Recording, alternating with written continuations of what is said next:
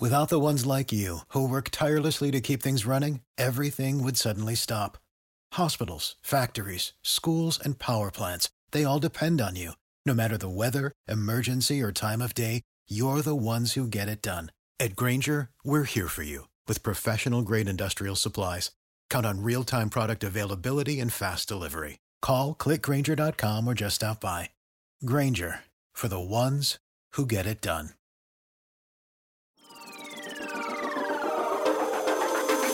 I am the man, sick with the slang, sick and I'm destined for fame. Do for the fam, not for the gram, stunting you're destined for pain. I do not front, I do not scam, put some respect on my name. Sick like Cobain, click and I bang, y'all gon' remember the name. Y'all gon' remember the name. What's up, ladies and gentlemen, boys and girls around the world? I would like to welcome you back to the Real Talk with Zuby podcast. Today's guest is Shane Hazel, but before I do a proper introduction, I want to hit you with a word from our sponsors, Ground News. Today's sponsor is Ground News. Now, if there's one thing that we can all agree on, it's that the media landscape is fundamentally broken. Both social media and the press are incentivized to exaggerate our differences and amplify division. A lot of people ask me where they should go for news that they can trust, and I don't usually have a good answer for that. However, Ground News has taken a totally different approach in improving the broken media ecosystem. They're a news comparison platform, giving you the ability to compare how sources with different political biases are covering a certain story, so you can easily see if it's being spun to fit a political narrative. You can click on any article and see how balanced the coverage is. The blind spot feature allows you to see stories that are exclusively being covered by either the left or the right. This allows you to identify news that you may otherwise miss in your own bubble. Ground News is an apolitical platform. It's a place for moderates, conservatives, liberals, and the politically homeless. Try it for yourself today by downloading the free Ground News app on the App Store or Google Play Store. Just go on the store and search for Ground News. Highly recommend it. Welcome to another episode of Real Talk with Zuby. Today's guest is the wonderful Shane Hazel. He is a lot of things. He is a staunch libertarian advocate. He is running for governor in Georgia next year. He is a family man, a father, a husband, combat veteran. This man does a lot of stuff. Welcome to the show, Shane. How you doing, man? Brother, I am super tickled to be on your show, man. It's somebody said, "Hey, Shane Hazel, he's got an opening," and I was like, "I'm in." Awesome. Yeah, this is coming at late notice. I had a late postponement because someone, my previous guest, got stuck, I think, on a flight. I think his flight got delayed or something, so wasn't able to make it home in time. So Shane has stepped up to the plate. I was planning on having him on the podcast later this year anyway, so we've brought it in advance. So how you doing, man? So I've done a brief intro. So introduce yourself to the people who don't know you. Yeah, ladies and gents, my name's Shane Hazel. Really good to be here with you guys. And like Zuby said, I'm part of the Mises Caucus in the Libertarian Party, kind of the bomb throwers, flamethrowers, all that fun stuff. Combat vet, served with First Force Reconnaissance Company in the early part of the Iraqi war, 2003 and to 2006 there. Did a couple of deployments there. I've run for U.S. Congress, U.S. Senate here in Georgia. And yeah, man, I'm a family man and a homesteader and a homeschooler and you name it. Like, I am trying to divorce myself from this murder cult that we call the government banking corporate cabal over here. So it's obviously trying to spread some freedom on my own podcast called Radical. So it's a full-time gig for sure. That's awesome, man. So I'm curious to know how you got to this position with where you are now. So tell me a little bit about your background and your life story. Tell us a little bit about that. Well, I'll tell you what, I grew up as a neocon, and a lot of guys out there may have heard the story, but yeah, I grew up in a very suburban Georgia area in the 80s. And so a very isolated bubble, not a ton of culture. Out of like 700 people, we had maybe like 10 minorities in the entire graduating class.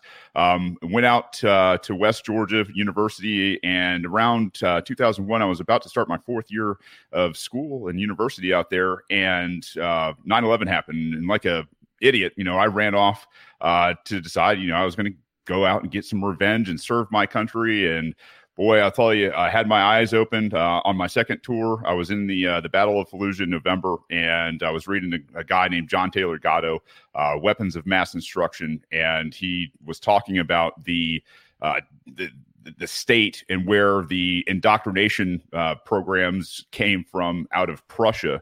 and were brought into the United States so that they had all these good little workers and good little soldiers, so that when the state got into a mix, they'd run off and fight wars for them. And it wasn't anything about freedom. It wasn't about liberty. It wasn't about, anything really even American. It was just about the government banking corporate cabal over there, running over very poor people and being involved in places where we weren't. And I kind of had that moment, and I was like, holy, they got me, the system got me. So I had a revelation and went back to the books and tried to throw off all the indoctrination that I had.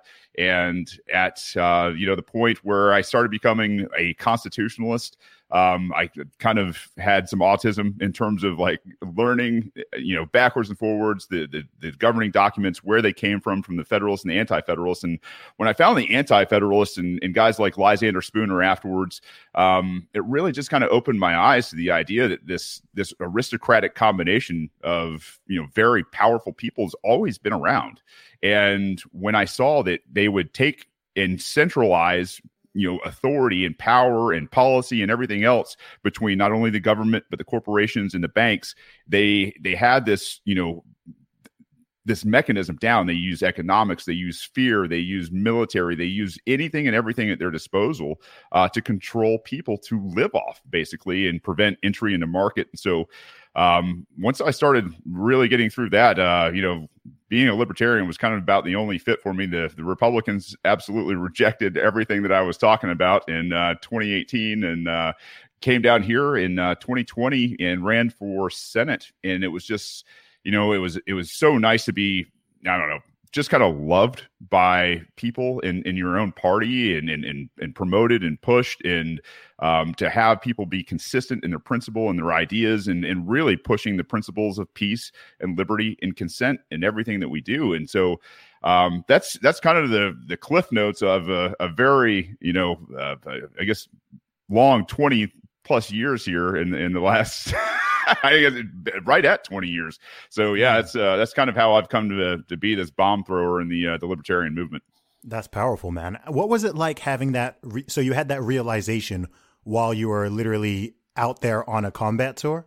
Yeah, and that's the thing is that my second tour, we were doing so much direct action, and then we got called up for the major battles of Najaf and Fallujah, and we were almost there a year. And, I had about, 2.5, 3 months left when I read that book. And yeah, it was one of those things that just kind of, rips your heart out, you think, and Americans are notorious for, being, star spangly, glittery, awesome, right? Like we think we are amazing. We're told all these, tales in school. And when it comes down to it and you see what we do overseas, especially, and then you start to understand that we're not only doing that overseas, man, we're doing that here in America, to marginalize people that don't have the money and the resources to defend themselves.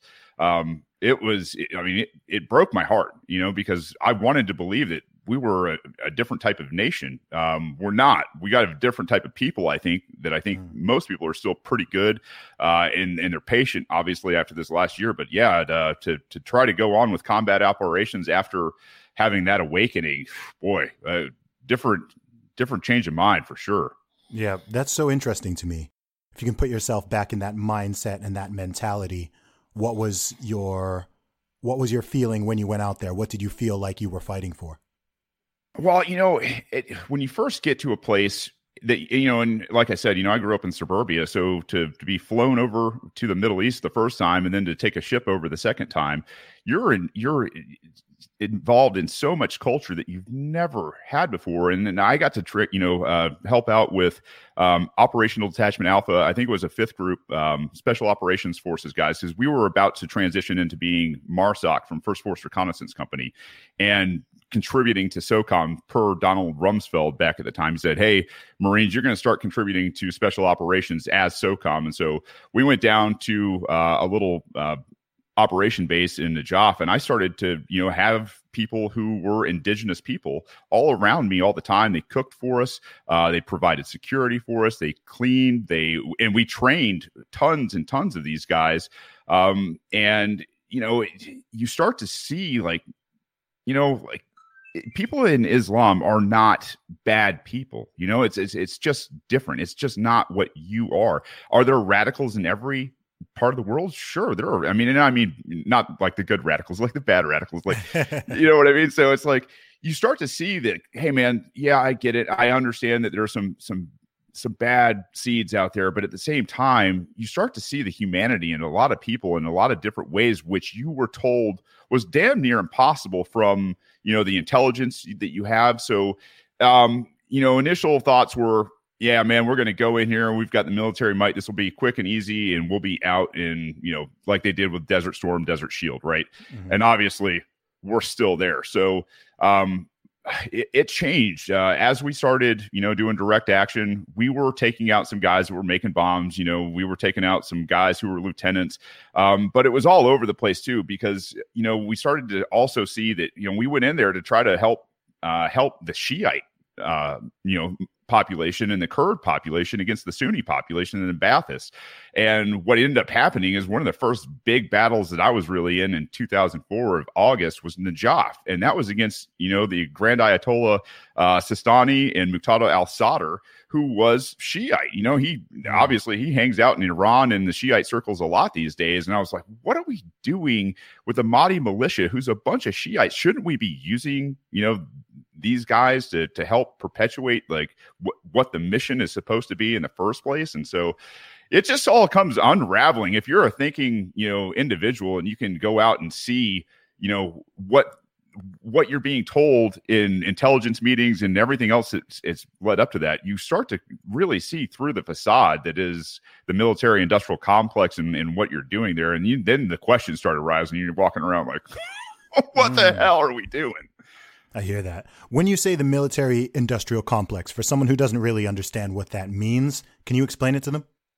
Yeah, so we often refer to it as the MIC, and the military industrial complex is this unholy alliance between the government and the different huge giant corporations out there, you know, that'll spend $35 billion on a jet fighter, or, you know, basically it's a propagation and subsidizing of industry that wouldn't normally exist, right? Like we shouldn't be at war. And so, you know, the warfare industry should probably be next to nothing, right? Like very small. If you got some companies that have, you know, some people with some really deep pockets that just want to make, you know, weapons of war, yeah, okay. But the problem is when it's subsidized by the American people, and then these guys are the first people in line to get that dollar fresh off the, you know, the printing press or the Fed here in the United States. It's like, well, you know, if they're first in line to get the trillions and trillions of dollars and then spread it out and then obviously use it in destruction. I mean, if you're a fan of, you know, Hayek or Hazlitt or any of the Austrian type economics, you understand like the opportunity loss. You understand, you know, all of these different aspects of pushing resources into destruction instead of creation. And it's absolutely, you know, heartbreaking to see like that this industry over the past 20 years has grown leaps and bounds. And I mean, we spent $6 trillion overseas, spending, you know, $750 billion a year through NDAAs and continuing resolutions to help, you know, support the troops. And just like, God, that's not what we're doing. We're handing out welfare to giant corporations, basically. Yeah, that's a lot of money. That's a lot of zeros over there. It sure is. So I know your podcast is called Radical, and you are a true libertarian. Where I live over here in the UK, even the concept of libertarianism doesn't really mean a lot to most people. It's a much more common and better known philosophy in the USA than it is here in the UK or even in Europe in general. So, and I have people who are going to be listening to this all over the world. So for someone who doesn't really understand libertarianism, when you say you're a libertarian, what does that mean? One of the core tenets is the non-aggression principle. It's good ideas don't require force, and we don't hurt people, and we don't take their stuff. If you want to boil it down, but we have to be consistent in those principles in terms of being a libertarian. And I'll tell you, you know, a lot of people don't understand it even here in the United States, where I think they'd be more libertarians out there, right? We are blackballed and propagandized against by, the powers that be to begin with. So basically in all aspects of life, whether it's economics, whether it's government, whether it's your religious life, whatever it is, it's your choice. If you want to be a part of a commune or a socialist society, cool, man. Don't force anybody else into it. If you want to be part of a minarchist society, great.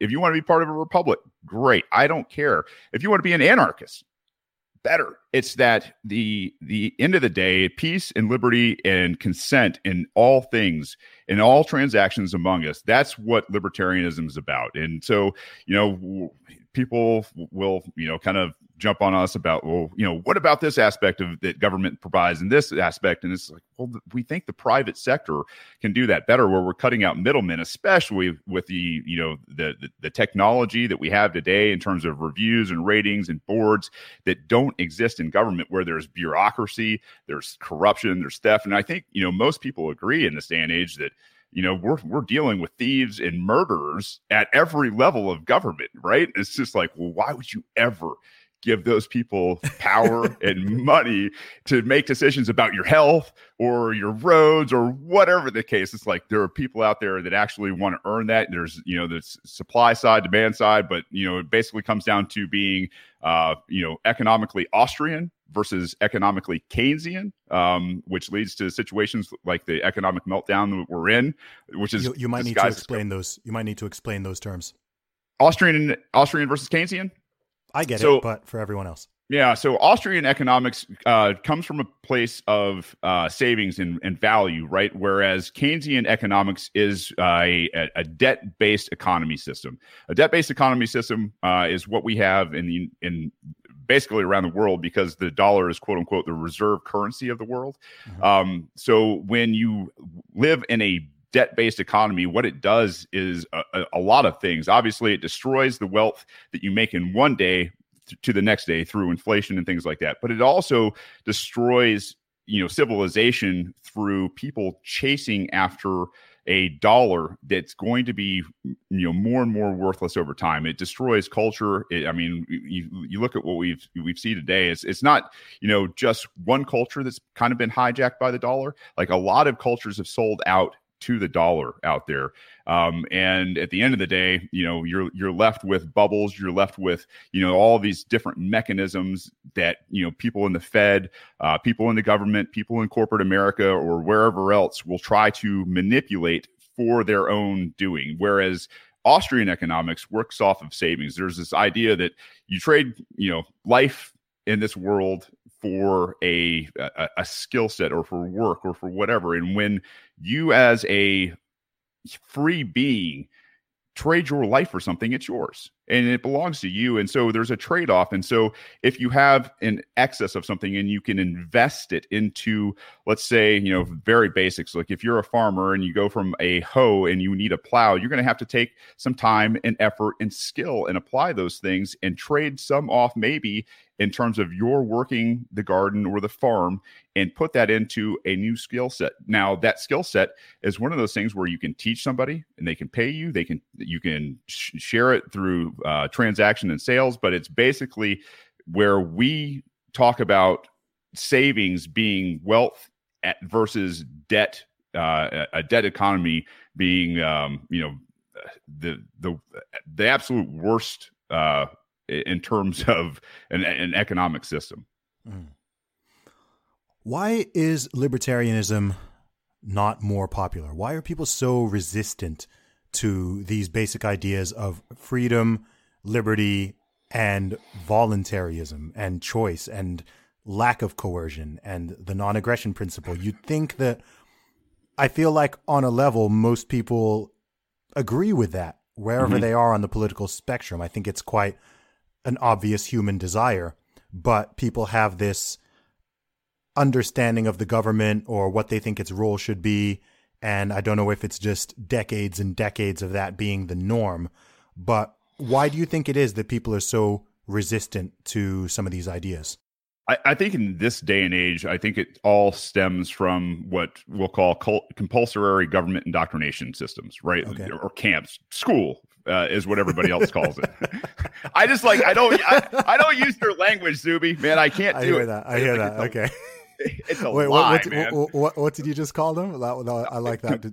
Compulsory government indoctrination camps. Right? Wow. Like Okay. You have to go at 5 years old, and right then and there, your right of association is destroyed. Like you got to ask to do natural things like go to the bathroom, and you can't sit next to your buddies, and you can't like. There's all these things that like the school just comes in and says, "Sit down, shut up, open to this," and then there's some really good reads like John Taylor Gatto's What I Teach in 6 Lessons, and it will blow your mind. I actually just did a podcast about it recently, but it's one of those things where I think because they get you at 5 and then at 18, you're either left to go off into the workforce or go off into more indoctrination or go off into the military, which is even more indoctrination.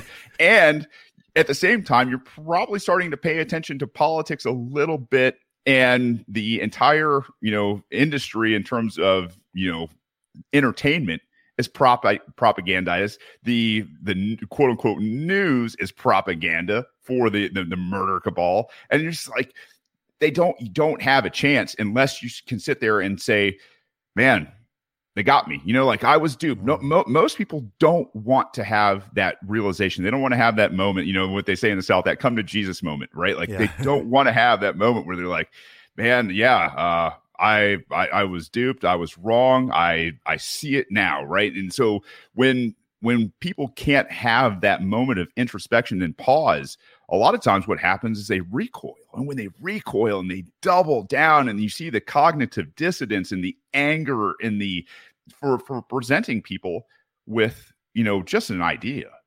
Mm-hmm. It is very telling. You can see it happen all the time. I think, all of these things kind of add together, are why the idea of peace and liberty and consent, or libertarianism, has really not taken off. But I think we're about into a moment right now, especially here in the U.S., where we start to see, this scale, right?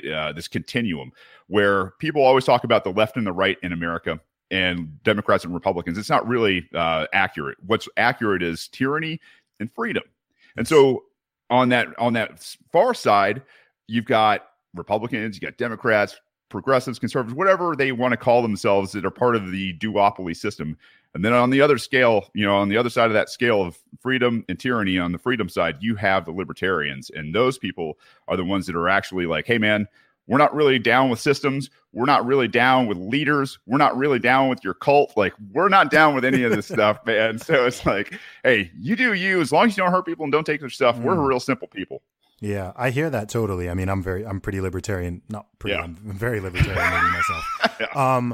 I think one of the weaknesses, though, of libertarianism is it's based around voluntarism, right? So put in front of something that is willing to use power and use authority and use tyranny, it's like fighting with both hands tied behind your back, right? Because if you're running for the Libertarian Party, say, as I know you've done and you are, the Republicans and the Democrats, say, in the USA, they've got the firepower very, very both metaphorically and literally, right? In terms of numbers, in terms of willingness to, pass certain moral boundaries, or to use coercion, or to use shady money, whatever it is, by hook or by crook. Mm-hmm. They've kind of got this power advantage. And I do also think that lots of people, like, moving away from the parties, but when it comes to voters even, a lot of people want to be taken care of, or at least feel like they are, and they want to outsource. They kind of want to outsource stuff. People kind of say they want to be free, but as you've really seen, especially if you've been paying attention over the past 15 months, you'll see that a good chunk of our population is not that keen on freedom and liberty and even basic human rights and human choices, even as an adult. So I think a lot of it is that psychological craving almost for authority. Like, people do really want that. I think a lot of people feel scared or unsafe or fearful, whatever it is, when they do not have Big Daddy government at least pretending that he cares about them. What's that reflex, right? It's like from the moment they sat down in that class, they were like, "Oh, I gotta ask, right? Like, is this okay, right? Like that's a hangover." And I'll tell you, when you look at the operations of a state against people, a lot of times what I got to see was the psychological operations, all the pre-warfare that goes into kinetic warfare, and that fear. Man, you nailed it. Like that fear is what they find, and they find what people are afraid of, and they lean on it. And then they find the divides that causes, and they lean on those fissures, and they just divide as much as they can. And it's all fear all the time. And at that point, the people who buy into the fear are the ones that are easily manipulated and controlled and used against those of us that are like, hey, you know what? Like, I'm going to take my chances, guys. I understand the risk. I get it. But guess what? I'm not buying into your fix. Like, I got it. And that's the thing is, like, libertarians, man, like what you said, why is it hard for libertarians are guys that live on the side of a mountain behind two gates in the middle of nowhere, right? Like, I don't want to do politics. I don't want to be anywhere near this kind of stuff. But, hey, man, like, I see you guys getting closer and closer to where I live, and I want to be that warrior in the garden, but you guys are not giving me a lot of choice, man. I don't want to revert. I don't want to see that stuff again. I definitely don't want to see it among, my fellow brethren here. It's like, let's not do this. Yeah. I mean, it was crazy to me. I mean, was it yesterday or the day before when benevolent Joe Biden and the CDC were making announcements that Americans who are fully vaccinated may now go outside without a mask on. I heard that. I was like, wait, hang on a second. Like, there are so many things wrong with what you just said there. Firstly, if you've been going outside every time with a mask on, look, it's your choice. Like, we're libertarians. Right. You have the right to do that. But I'm not so sure that you're following science. But then the fact that, I mean, I was like, who was waiting for permission for that? Were there people literally sitting in front of their TV with popcorn, waiting for the CDC to tell them that they can, if they're vaccinated, we can go outside. You can take off one of the two masks. You can stand 3 feet together. Like, what? They're clowning you guys, man. They're like, they go off backstage and they just go, hey, man, I told them to wear 2 masks. Look, I said you can go outside. Hey, instead of 6 feet, we can do 3 feet. Like, it's a clown show, people. Like, they're making fun of you and they're having fun at your miserable expense. It's nuts. It's wild, man. It's wild. So I'm curious, in your own personal position, especially as someone who's run in the Libertarian Party, which is, of course, by definition, a political party, what do you think the role and scope of government should be? Boy, completely voluntary. I think, most government would go away. I saw some study, and I don't know if it was Denmark or where it was. It was up in one of the Scandinavian countries. And when they made, a number of programs voluntary to pay into or to direct democracy almost, right?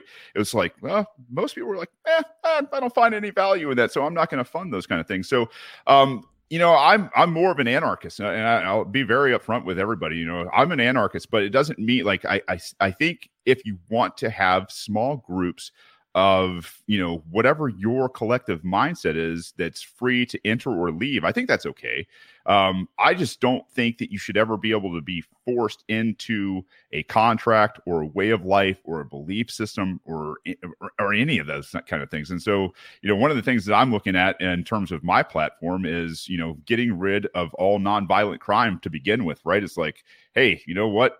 Murder, rape, assault, kidnapping, vandalism, coercion, theft, and maybe fraud. Like, those are the things I think maybe there is a small local type of state, out there, like a sheriff, and maybe a couple deputies that can take care of those kind of people. Because let's face it, most of the time it's local. It's somebody who's committing a violent crime or theft or vandalism or whatever the real crime is. And I think that's where a message of libertarian actually really sells too. It's that, hey, listen, we don't agree on anything anymore, America, like, or the rest of the world, right? We don't agree on the color of the sky anymore.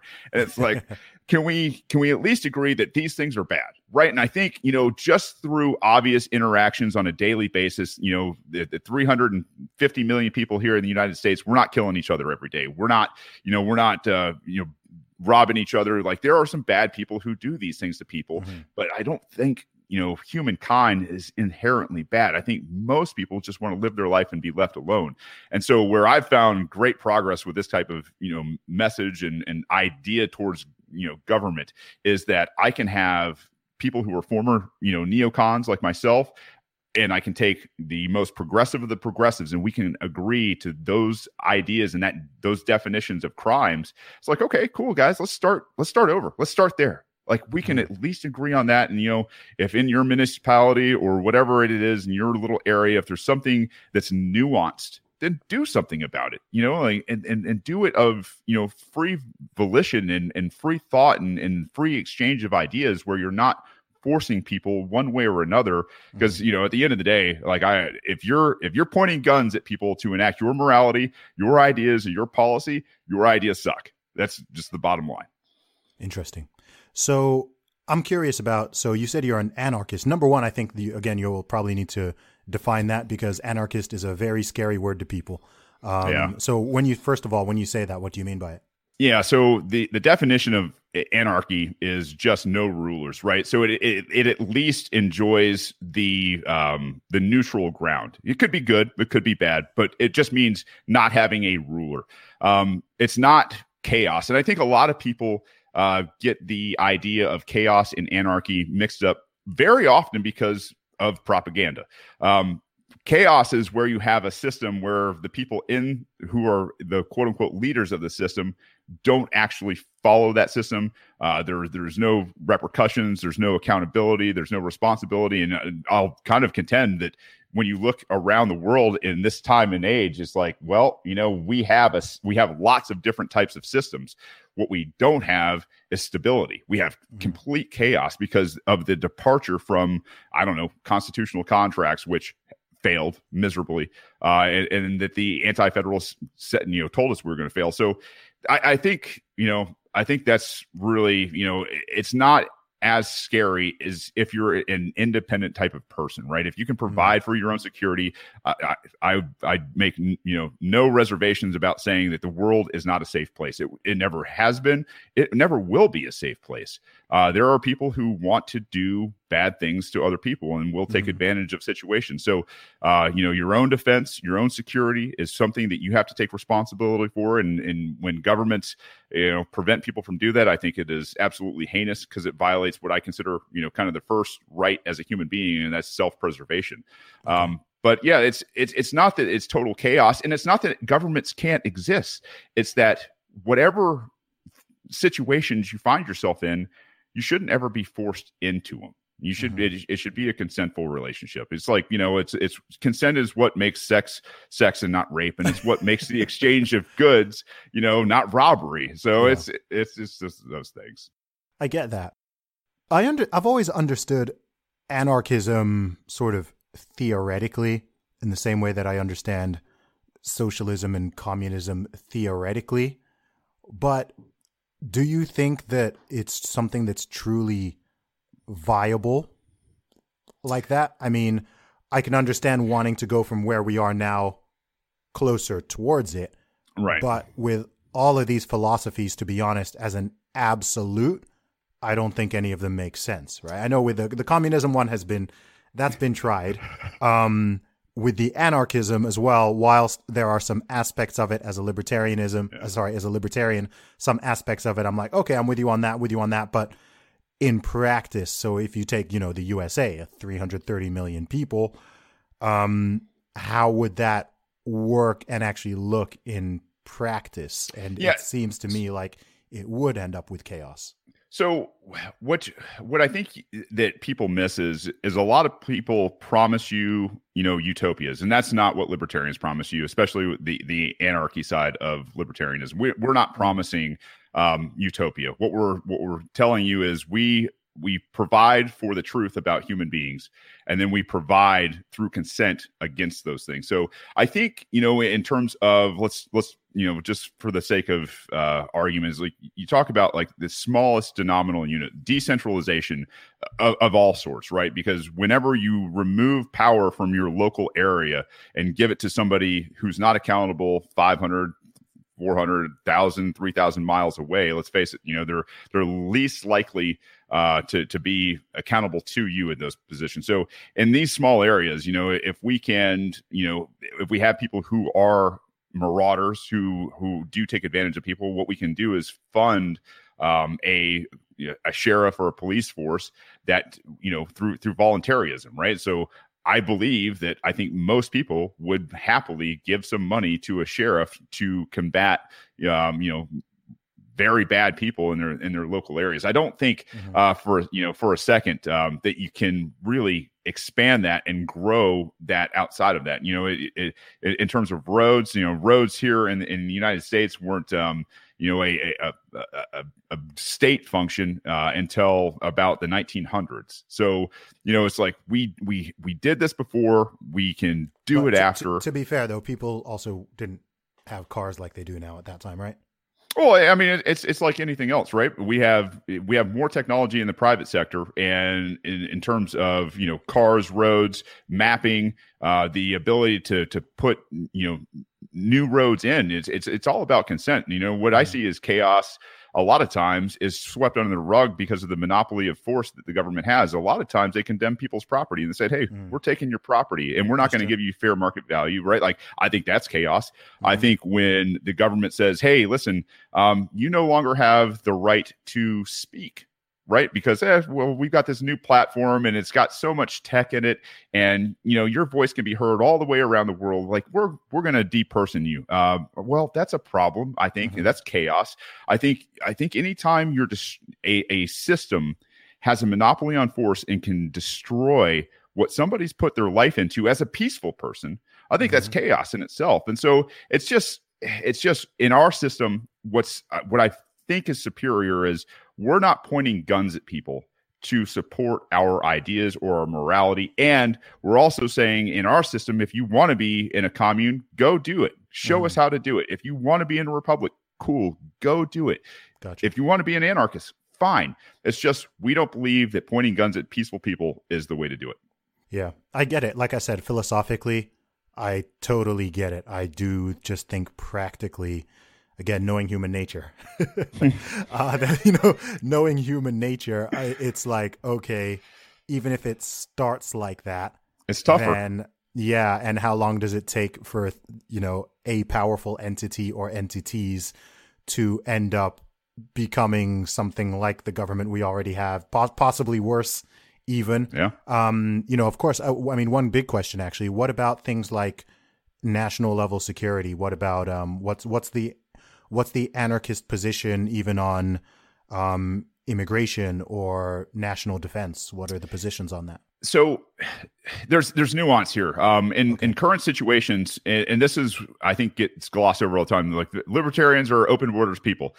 Well, we're property rights people. In the perfect system, it's property rights. Are you invited onto a piece of property, right? If you're not, then you're trespassing, and there's obviously a problem. Now with borders in a system that doles out money from taxpayers to somebody who's receiving it that quote unquote didn't earn that, right? Libertarians obviously understand you can't have a system that exists where the taxpayers are being fleeced to pay out to other people, right? Like it doesn't work that way. So we're very much open border, private property people. We talk about imaginary lines on maps and stuff like that, right? Like it's true. Basically, if the state exists and it's taking money from people, it's not fair to the people that are paying into the system to be, handed out to people who are coming in and benefiting from those handouts. But in terms of, the utopia, right? Like it's private property. It's private property rights all the way. I get that, but I still don't really understand how that, I'm not sure I totally understand how that applies to country lines. So, okay, you've got that gigantic border between Mexico, gigantic border with Canada. If someone is in Mexico and they just want to come over to the USA just roll over? Can like millions and millions of people just do every day? How does it work? Yeah. Right. Like how does that work? Well, that's the thing is, in our world, we're not handing out, we're not first and foremost, we think taxation is theft. So we're not taking money from people by force to begin with to subsidize other people's lives or businesses. And let's face it, a lot of people get mad at immigrants here in America because they're like, oh, they're coming over here and taking our jobs. Well, you know what, man, that's probably not true. And on top of that, the subsidies that are going to the military industrial complex and every other, complex that's supported through subsidies, the corporate welfare in America is more draining. But to digress into we don't see it as a problem. You cut that off, you cut off the taxation, you cut off all the subsidies. And at that point, you really don't have an immigration problem. Okay. Has this ever been tried anywhere? Oh, that is a great question. Yeah, and here's yeah. Go ahead. I was just going to say, I think it kind of, in the world, it's always been conquest, right? I mean, you look at what happened here in the United States when we weren't the United States, we were kind of British colonies, right? I think, at some point, if we would have, quote unquote, we, the Americans, would have respected property rights, we wouldn't have done what we had done inside of America, right? It wasn't our land. It wasn't anything like that. And so when you look at, what what may have happened, let's just say if there was a confederation of tribes that said, no, you know what, like these are lines you guys don't get to cross. And had they had the means to, protect these lands, I think they definitely would have. But, they didn't have the power to stop them. And I think it actually kind of makes the case that, listen, in a world with no lines, private property is what, people should be respecting. Again, yeah, it's so interesting because I agree with it philosophically, but then I'm also just like, yeah, well, if someone wants to take your stuff, as you've just said, if they've got the firepower, then right, there's. I think we agree on. I think everyone agrees on what is, not on everything, but generally here we agree on what is right and what is wrong. Yeah. You would kind of like. You would agree that, like, you would agree now that the biggest guns are the government, and they'll just come in and take your stuff anyway for the corporations or for whoever they want. Yeah. Yeah. But at the same time, those big guns do also protect the USA, for example, from foreign threats. So just as the way the UK was created. Is in the way that we know it, and lots of the world, right? I mean, I'm from the UK, right? Great Britain used to own like a third of the world or something like that. I have no idea. Looking at people now, I have no idea how that happened. But at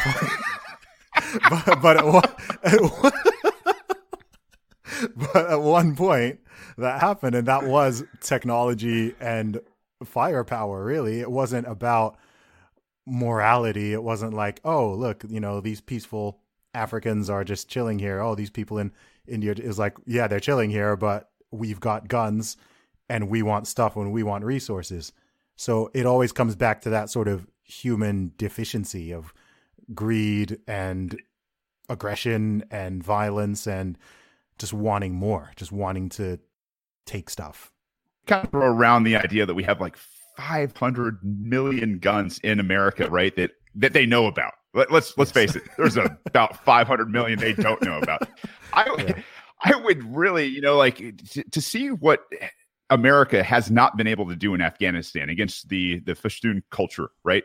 To see that farmers in dirt huts have repelled not only the Americans but the Soviets. Before that, the Ottoman Empire. Like these guys. They haven't changed their way of life in centuries, and yet they are able to repel more and more advanced armies, divisions, legions. Like it happens. And so when I look at America, and we've got 500 that we know about, right? 500 million guns. Like, do we really need a national defense? Maybe there's an incursion somewhere. Maybe there's a landing. But you want to talk about an actual galvanizing event here in the States. Go ahead and set foot on American soil and start killing Americans, right? Like, oh man, that sounds like a bad idea. Because that's the thing is you'll have guns hanging out of every window in every skyscraper. You'll have guns hanging out of every home. You'll have guns hanging out of every car and truck. Like and not to mention the amount of veterans that we've created over the last 20 years, on top of understanding that, hey, a lot of us are, special ops guys. Like, we understand asymmetrical warfare and psyops, and we understand, like, you can take a bulldozer and up armor it in a matter of about 25 minutes with the right, torch, right? It's like, nobody wants to fight that. Like, I don't anyway. And I get, I don't know, like, I get it, but I'm also just like, man, you got like, people have like fighter jets and bombers and tanks. And like if they still lose. So, okay. I don't know. I'm like, okay, if I'm kind of running a scenario in my head. Okay. Say Russia or China stayed the way they are with the military that they have, and the USA disbanded its military, but they still had those 500 million guns. It's like, my money's not on the USA. Really? This situation. No. Without the actual military, no chance. Look at wow, what man. Destroyed. So there's a. I mean, I guess if you want to kind of look. I mean, nukes. I didn't even mention nukes. Yeah, I didn't even mention that. Yeah. I mean, the thing is nukes aren't going to go away just because we're not a United States. If we break up, which probably. Hopefully in a very peaceful way where we kind of do like a DC exit, we're like, hey, guys, we're kind of cool. You guys aren't, screw those guys in DC. If we do kind of a DC exit here and it's, Georgia and Tennessee and a region or whatever the case is, it's like, well, I think, you probably still have some nukes. I think you probably still have tons of weapons. I still have, helicopters and all those kinds of stuff. And there's probably a lot of Philadelphia that goes on. And hey, man, listen, look what they're doing out there. That's kind of cool. Maybe we'll adopt, some of this kind of stuff, and maybe we won't do that. And maybe we'll privately pay into this kind of stuff as well, right? Like for a defense, putting money into more defensive measures as the DoD was supposed to, instead of like the offensive measures. Like, we don't need to be conquests, going out and taking over the world anymore. Yeah. No, it's interesting, man. It's interesting. Like, I'm really intrigued by anarchism as one of those things that I'm intrigued by. Honestly, I like the philosophy. I don't honestly think it's tenable. Tough. Yeah. I think like a shift towards libertarianism is definitely the right direction. I think you want to be shifting downwards towards libertarianism rather than upwards towards authoritarianism. Right. But like I said, I think the remote end of any of this quadrant doesn't work for me in practice. I just don't think it works in practice. I think it's hard to see it, isn't it? Yeah. Just like, I mean, I've chatted to people who think, I don't know how anyone still thinks communism is a good idea, given that it has been tried in multiple countries, different places. And it's like, okay, I can understand how theoretically in someone's brain this sort of works out, but then you see the reality of it. And again, it comes back to human nature. Greed, aggression, selfishness, violence, right? So you'll have these communists where, they're saying, yes, we're doing this for the people, for the workers, whatever. And then the rulers I was in Romania a few months ago, and, you've got the second biggest building in the world there after the Pentagon in Bucharest, Romania, right? So heavy that it sinks a couple centimeters every year. What's called the presidential palace built by Nicolae Ceausescu. And it is over 1,000 rooms. The chandelier, some of the ceilings are made of gold. It's just he destroyed a third of the city and displaced over 20,000 people just to make this building. And it just sits there and you're just like, this is insane. And this is only going back to this is in our lifetime. I mean, right. I just look at that and I did a tour of the building and it's so ostentatious. And then you're reading about how the people were living at that time with their ration cards. And like, I think they were allowed something like 20 liters of petrol or gas per month. And they had to, line up and this is in the 80s. This isn't even ancient history. And you're just learning all this stuff and you're just like, this is crazy. If you learn about everything with, Mao in China, Stalin in Russia, all of these different people, you're just like, man. to your point, like, that's the thing is like in the 1900s alone, like government collectivism slaughtered 270 million of its own people. Now, like I'll sit here and throw the flag in America. Like, look what we've done to the Middle East. The millions of people that have been killed, even more have been displaced, and it's just there. It's all over Africa. Like, this is the problem with collectivism. Like, we're supposed to be this free. We're not free here in America. We've never been free in America. What they did was they spread out the slavery in the 1800s, right? It was different. But you're not free here in America, and they're going to take all this money and then they're going to go do terrible things to people around the planet. So it's like I know it's a very tough concept, and it's scary. I mean, it's scary to say, yeah, you know what? We don't need all this protection, right? Like, it's the world. I've traveled all over the world too. I mean, to the scariest place I ever went was probably, I think, where you're from, Saudi Arabia, right? Like, I felt like a total outsider, was followed from one block to another. But like the rest of the world where I have been, from the southeastern parts of Asia to Australia to, all over Europe. And it's just like, man, everybody's kind of the same. Like, they're just kind of cool people. They just want to, share with you their local heritage and culture with you. They want to, smile. I mean, it's not, what I've seen is like, man, if this world could understand anything, it's like, hey, guys, we're all on the same team. People versus government, right? And it's like the governments are the one that screw it up. If the governments, if Joe Biden wants to go fight somebody, well, go fight the prime minister over there.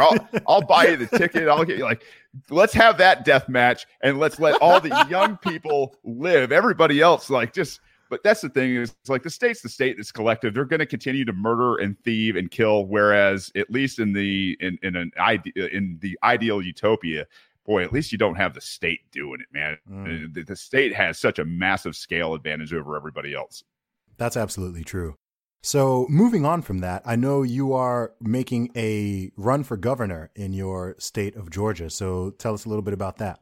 We got locked down in March of last year, late March, man. And I was just like, ooh, man, this governor down here and we don't speak the same language anymore, right? And it's like, yeah, he said, he came out on television. He said, basically, you can't assemble in more than 10 people anymore. And if you see people doing this, tell them to disperse. And if they don't disperse, call us. And I was like, this isn't America. What the hell is he talking about, man? So right then and there, I kind of got this burr. And as soon as my Senate run was over, and I cost, quote unquote, from the Republicans, I cost them the Senate and control and all. I was the guy, man. And so I got so much hate mail. I was like, oh, you guys think you've seen something? I'm running for governor next. And it's like, oh man, like, just parlayed it right into, the next run, but it's got to be done. This is my most local run. It's definitely going to be one of those runs where it is completely different. Like my Senate campaign, I didn't even raise money. I had my show. I said, listen, keep your money, give it to your neighbors, give it to charity, give it to the people and small businesses who are being shut down by the state here. Like, do that. I can go out there and I can see people. I can reach people from my podcast. I can do all of these things that I don't need to take money from, the corporate interests to go out there and run this campaign. And so for me, it's going to be all about getting rid of all the nonviolent crime, releasing all the people who are in prison or jail for nonviolent crime. It's going to be opening up, the farming industry here, which is our biggest industry. And right now we don't have access in Georgia to cannabis or psilocybin or any of those natural types of medicines out there. So we're gonna open that up. You want to do what you want to do with your land, by all means. And what we're also going to do is start looking at things like Bitcoin and moving away from this fiat currency that's going to go extinct here probably within, I don't know, the next few years anyway. But we're going to try to get the jump on that. And just really do things completely differently than the system and start shutting down a lot of the government to begin with. So like you said, we won't be totally, libertarian, but we'll definitely be moving toward that side of liberty for sure. Moving in that direction, yeah. Yeah. A term you've used quite a lot of times is nonviolent crime. Mm-hmm. So I think when people hear that, probably the obvious thing that comes to people's mind are drug-related offenses. Mm-hmm. I'm trying to think off the top of my head. Are there not any crimes that are nonviolent that should still be considered crimes? So nonviolent, like trespassing is a crime, right? Like if you're not welcome on somebody's property and you're there, most likely, you're unwelcome to begin with, and it's going to be different for everybody. It's going to be, hey man, like either take a hike or you're welcome to be here, right? Like depends on the person whose property you're on. But yeah, I think trespassing is one of those crimes like that is definitely something that's quite non-violent, but still, hey man, it's not your property, probably better off to leave, right? So yeah, I mean, there are certain crimes that I think could be on the book. So yeah, it's I guess to answer your question, yeah, maybe that one. And I guess in anarchist utopia there wouldn't be a police force, obviously. Right? No, that's privately. Private volunteer police. Okay. Yeah, private police gotcha. force. And we've got quite a few private police forces around the country, and they work out very well. It's one of those things where if people don't like the private police force that they're paying into, they defund it. And at some point they hire, maybe a new contractor, a new whatever it is, and they boil it down to things like we're talking about instead of jaywalking or driving with a tag that's a paper tag instead of a state approved tag or whatever. Like they kind of, okay, yeah, we know the state's passed some of these laws, but that's not really in our contract, so we're not going to enforce these things. Should people need driver's licenses? Depends on what road you're on. If you're on a private road and you meet the criteria, which maybe a private driver's license, I think would be better, because what is this? Like, I don't know about the UK, but I'll tell you here in the States, like when somebody gets a driver's license and they don't know how to drive in the slow lane and they're out in the fast lane, like that's fail immediately. It's not a license doesn't make you a better driver. It just means that you paid the state and you've got some competency of like pressing the accelerator, staying in the lines, and pushing the brake. Like that's. I don't know what it's like in the US. In the UK, getting a driving license isn't that easy. Oh, it's super easy here. It's not that easy. You definitely can't buy one. You have to be decently competent to pass a driving test here. I don't know what it's like in the States, but.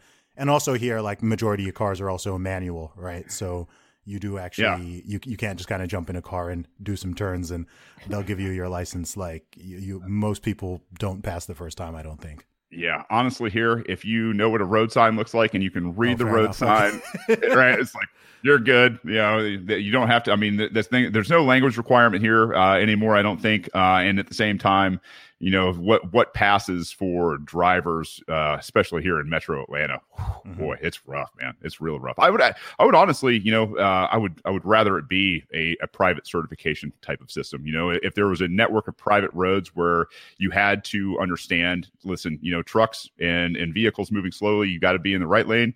They're also rated heavier lanes, so we're not, producing the same amount of, footprint for the trucks that we are for the light cars and light trucks out there in the fast lane.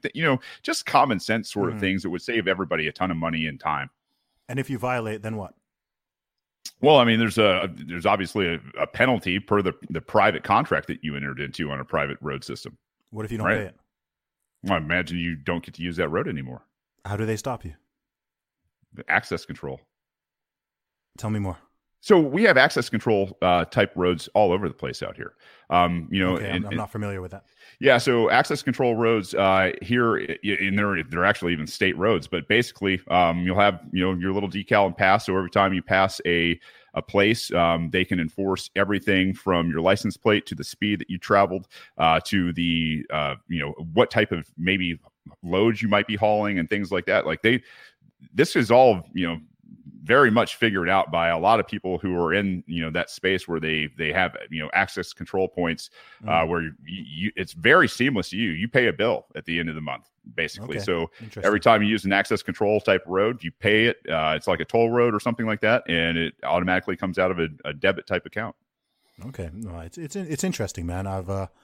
like some of these ideas I'm familiar with, some of them are new to me. I'm just kind of playing different scenarios through in my head. I'm thinking of all the things that we do currently outsource to governments and don't really think about. I think that's also a big hurdle, right? Is that it's having to terrible hurdle. I'm already kind of like I am very far from a big government dude, but there are things that the government does, like I mentioned, immigration, national defense. I would go as far as, some libertarians may hate me for this, but public roads, firefighters, police, all of these things I think have room for improvement. But I think, okay, those ones I'm not going to put up a fight. Let me put it that way. I'm not going to be like, okay, we need to get rid of the police force, and we need to privatize the fire department, and we need to privatize all of these roads, etc. It's kind of like, oh boy, like that's going to get real complicated real fast. It's one of those things where I always try to tell people, hey, listen, your lack of imagination shouldn't, and I mean, I don't mean it in a mean way. It's like your lack of imagination for this particular subject is just because maybe that's not your space, right? It's like this isn't your passion. This isn't where your genius lies. But I'll tell you what, man, there's somebody who's got this stuff figured out, right? Like FedEx figured out mail. UPS figured out mail. Here in the United States, you know who hasn't figured out the mail? The government. Like that stuff is lost. It's all over the place. It's late as hell. It sucks. And so it's like, it's not that we can't do it. It's just one of those things where we have to have the idea that, hey, man, there is somebody who's going to crack that code. And why would we deprive them of being like a Bill Gates or, like if they can add to humanity, if they can take that passion that they have and turn it into genius, man, geniuses lift humanity. And it's like, let's let more people's passion run and let's see what type of genius they come up with. And that only comes around with freedom. That doesn't come around with, centralized control of things. Here's a big question. And it's something you've already alluded to. So we're seeing in this time that we live in that we have companies that are arguably more powerful than governments. I agree. Already, okay? Yeah. So, I mean, not just Twitter, social media deplatformed the sitting president of the United States of America. Yeah, they sure did. Like that is a power flex right there. Yeah. Okay, right. Like I don't think people think about how deep that is. Like some people are just like, people who like Trump tend to be like, oh, that's, honest people who dislike him still tend to be like, that's bad. But, so many people are like, oh, well, just get rid of Trump. Like we don't like him, whatever. And I'm like, I don't think everyone is thinking about how deep that actually is, right? Like if they can do that to him. Yeah, there you go, right? So, and one role of the government, whether or not they always do it appropriately, is to check monopolies. Antitrust type, yeah. Yeah, so I do also wonder, in a world without the government, could you not just end up with, like I said, we're already seeing this in real life. Could you not just end up with like imagine if Google, Amazon, Apple, Disney, and like Facebook, imagine if they like joined up together. Like we're already seeing Facebook eating up Instagram and WhatsApp and like imagine if they just joined together and just became just Globotech, and this essentially just becomes the gym, right? Donde está la biblioteca? Like this literally just becomes the new ultimate government, right? Like not and worse, like even more like they know everything about you. They're tracking your movements, and it's like they know what you're doing. They know you better than you do. I mean, that's already the case, but I do also wonder, okay, in this scenario, like if they tried to do that, as it stands, the government would stop them, right? Like they wouldn't let Facebook and Amazon merge together. Like that would be I don't think they'd allow that. I think that would be one step too far. So yeah, let's unpack this because I have an answer for you, and I'm excited to tell you guys and your audience about this too. So I agree. Like technocracy and giant corps and everything else, like those guys are already in bed and helping control the government. And I agree that deplatforming a president or an ex-president, right? Like huge deal that nobody was like, whatever. He was president. I think it's important that he was president at the time. Yes, yeah he was. And he was the president. Deplatform. What hasn't solved that to date is government, right? Like they haven't solved that. They don't want to solve it. Those guys, what they want to do is see how they can make money and have more power because of it, right? Now, if they go out and everybody who clamors for the internet to be, regulated, right? Like it's not going to be regulated the way you think it's going to be regulated. It's not going to be regulated the way you want it to be regulated. It's going to be regulated the way they want it regulated. And I'll tell you, between here and the Democrats and the Republicans, like I don't want something that's regulated by those guys. Now, there is an answer. Right, like people saw this coming back in 2009 with the last economic collapse here in the States, and what they did was they went out and they protested Wall Street. Right, like it was one of those things where they're like, "Man, this can't happen again." So what do? They came up with blockchain, and blockchain technology is one of those technologies that doesn't just apply to cryptocurrencies. Blockchain technology is one of those very, very ingenious archetypes that gives people the ownership of decentralization of not only money but their social posts and things like that. So there's places popping up like Hive Online. I don't know if you guys have heard of Hive Online, but you got to have keys. It's a blockchain technology. They've got different types of platforms on there that are very much like Twitter, that are very much like YouTube and everything else. But the difference is you can't be deplatformed there. And the more you contribute to those, the more tokens or whatever that can add up into your account. So there is already an answer for this coming out of the private sector through people who are consenting in those type of ways. And I think that's, blockchain is I think probably going to do more for freeing the world than, guys like me or anybody in a government type of system. I think blockchain is actually going to be where we start to see the human species evolve into whatever, damn right, man. It's like, that's it. That's the future. They can't stop it. China tried to stop it. China got smacked. I mean, when China can't shut down Bitcoin with their like, you're like, well, if China can't do it and the US knows what's going on and they're like, well, man, we're not going to try to slap Bitcoin, because if we try to slap them and we fail, then what? It's a black eye, right? It's like a black eye for our own power. And so they're not even going to have that fight. Blockchain is just eventually going to, I think, really take the wind out of a lot of the sails of people who want, power for very bad reasons. No doubt, man. Well, we will see. Shane, man, we could talk for hours on end, but I want to be respectful of your time, and we'll definitely have you back on again in the future. But for people who are curious to learn more about you, what can they check out and where can they follow you online? Yeah, all my links are at radicalpod.com, just like you spell radical, radicalpod.com. I'm Shane T. Hazel on Twitter. Would love for you guys to go out and follow there. And on YouTube, it's Shane Hazel, GA. I am trying to get a better connection out here in the mountains, man. And so it's coming. Starlink in the private market is coming out here thanks to Tesla and Elon Musk. So hopefully by midsummer, mid-fall sometime, I'll have Starlink up and running and I'll have a better signal. But Zuby, I tell you, I've been wanting to talk to you for a long time, man, and I appreciate the platform. Anytime that you need somebody to fill in or anything, let me know, and would love to have you on my show here soon. No doubt, brother. Thanks for coming on, man. Peace.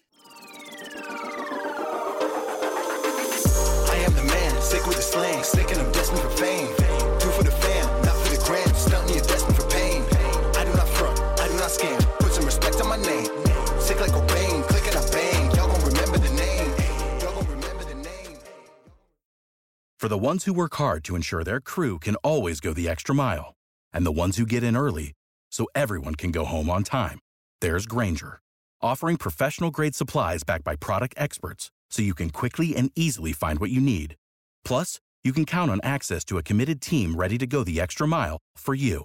Call, click Grainger.com, or just stop by. Grainger, for the ones who get it done.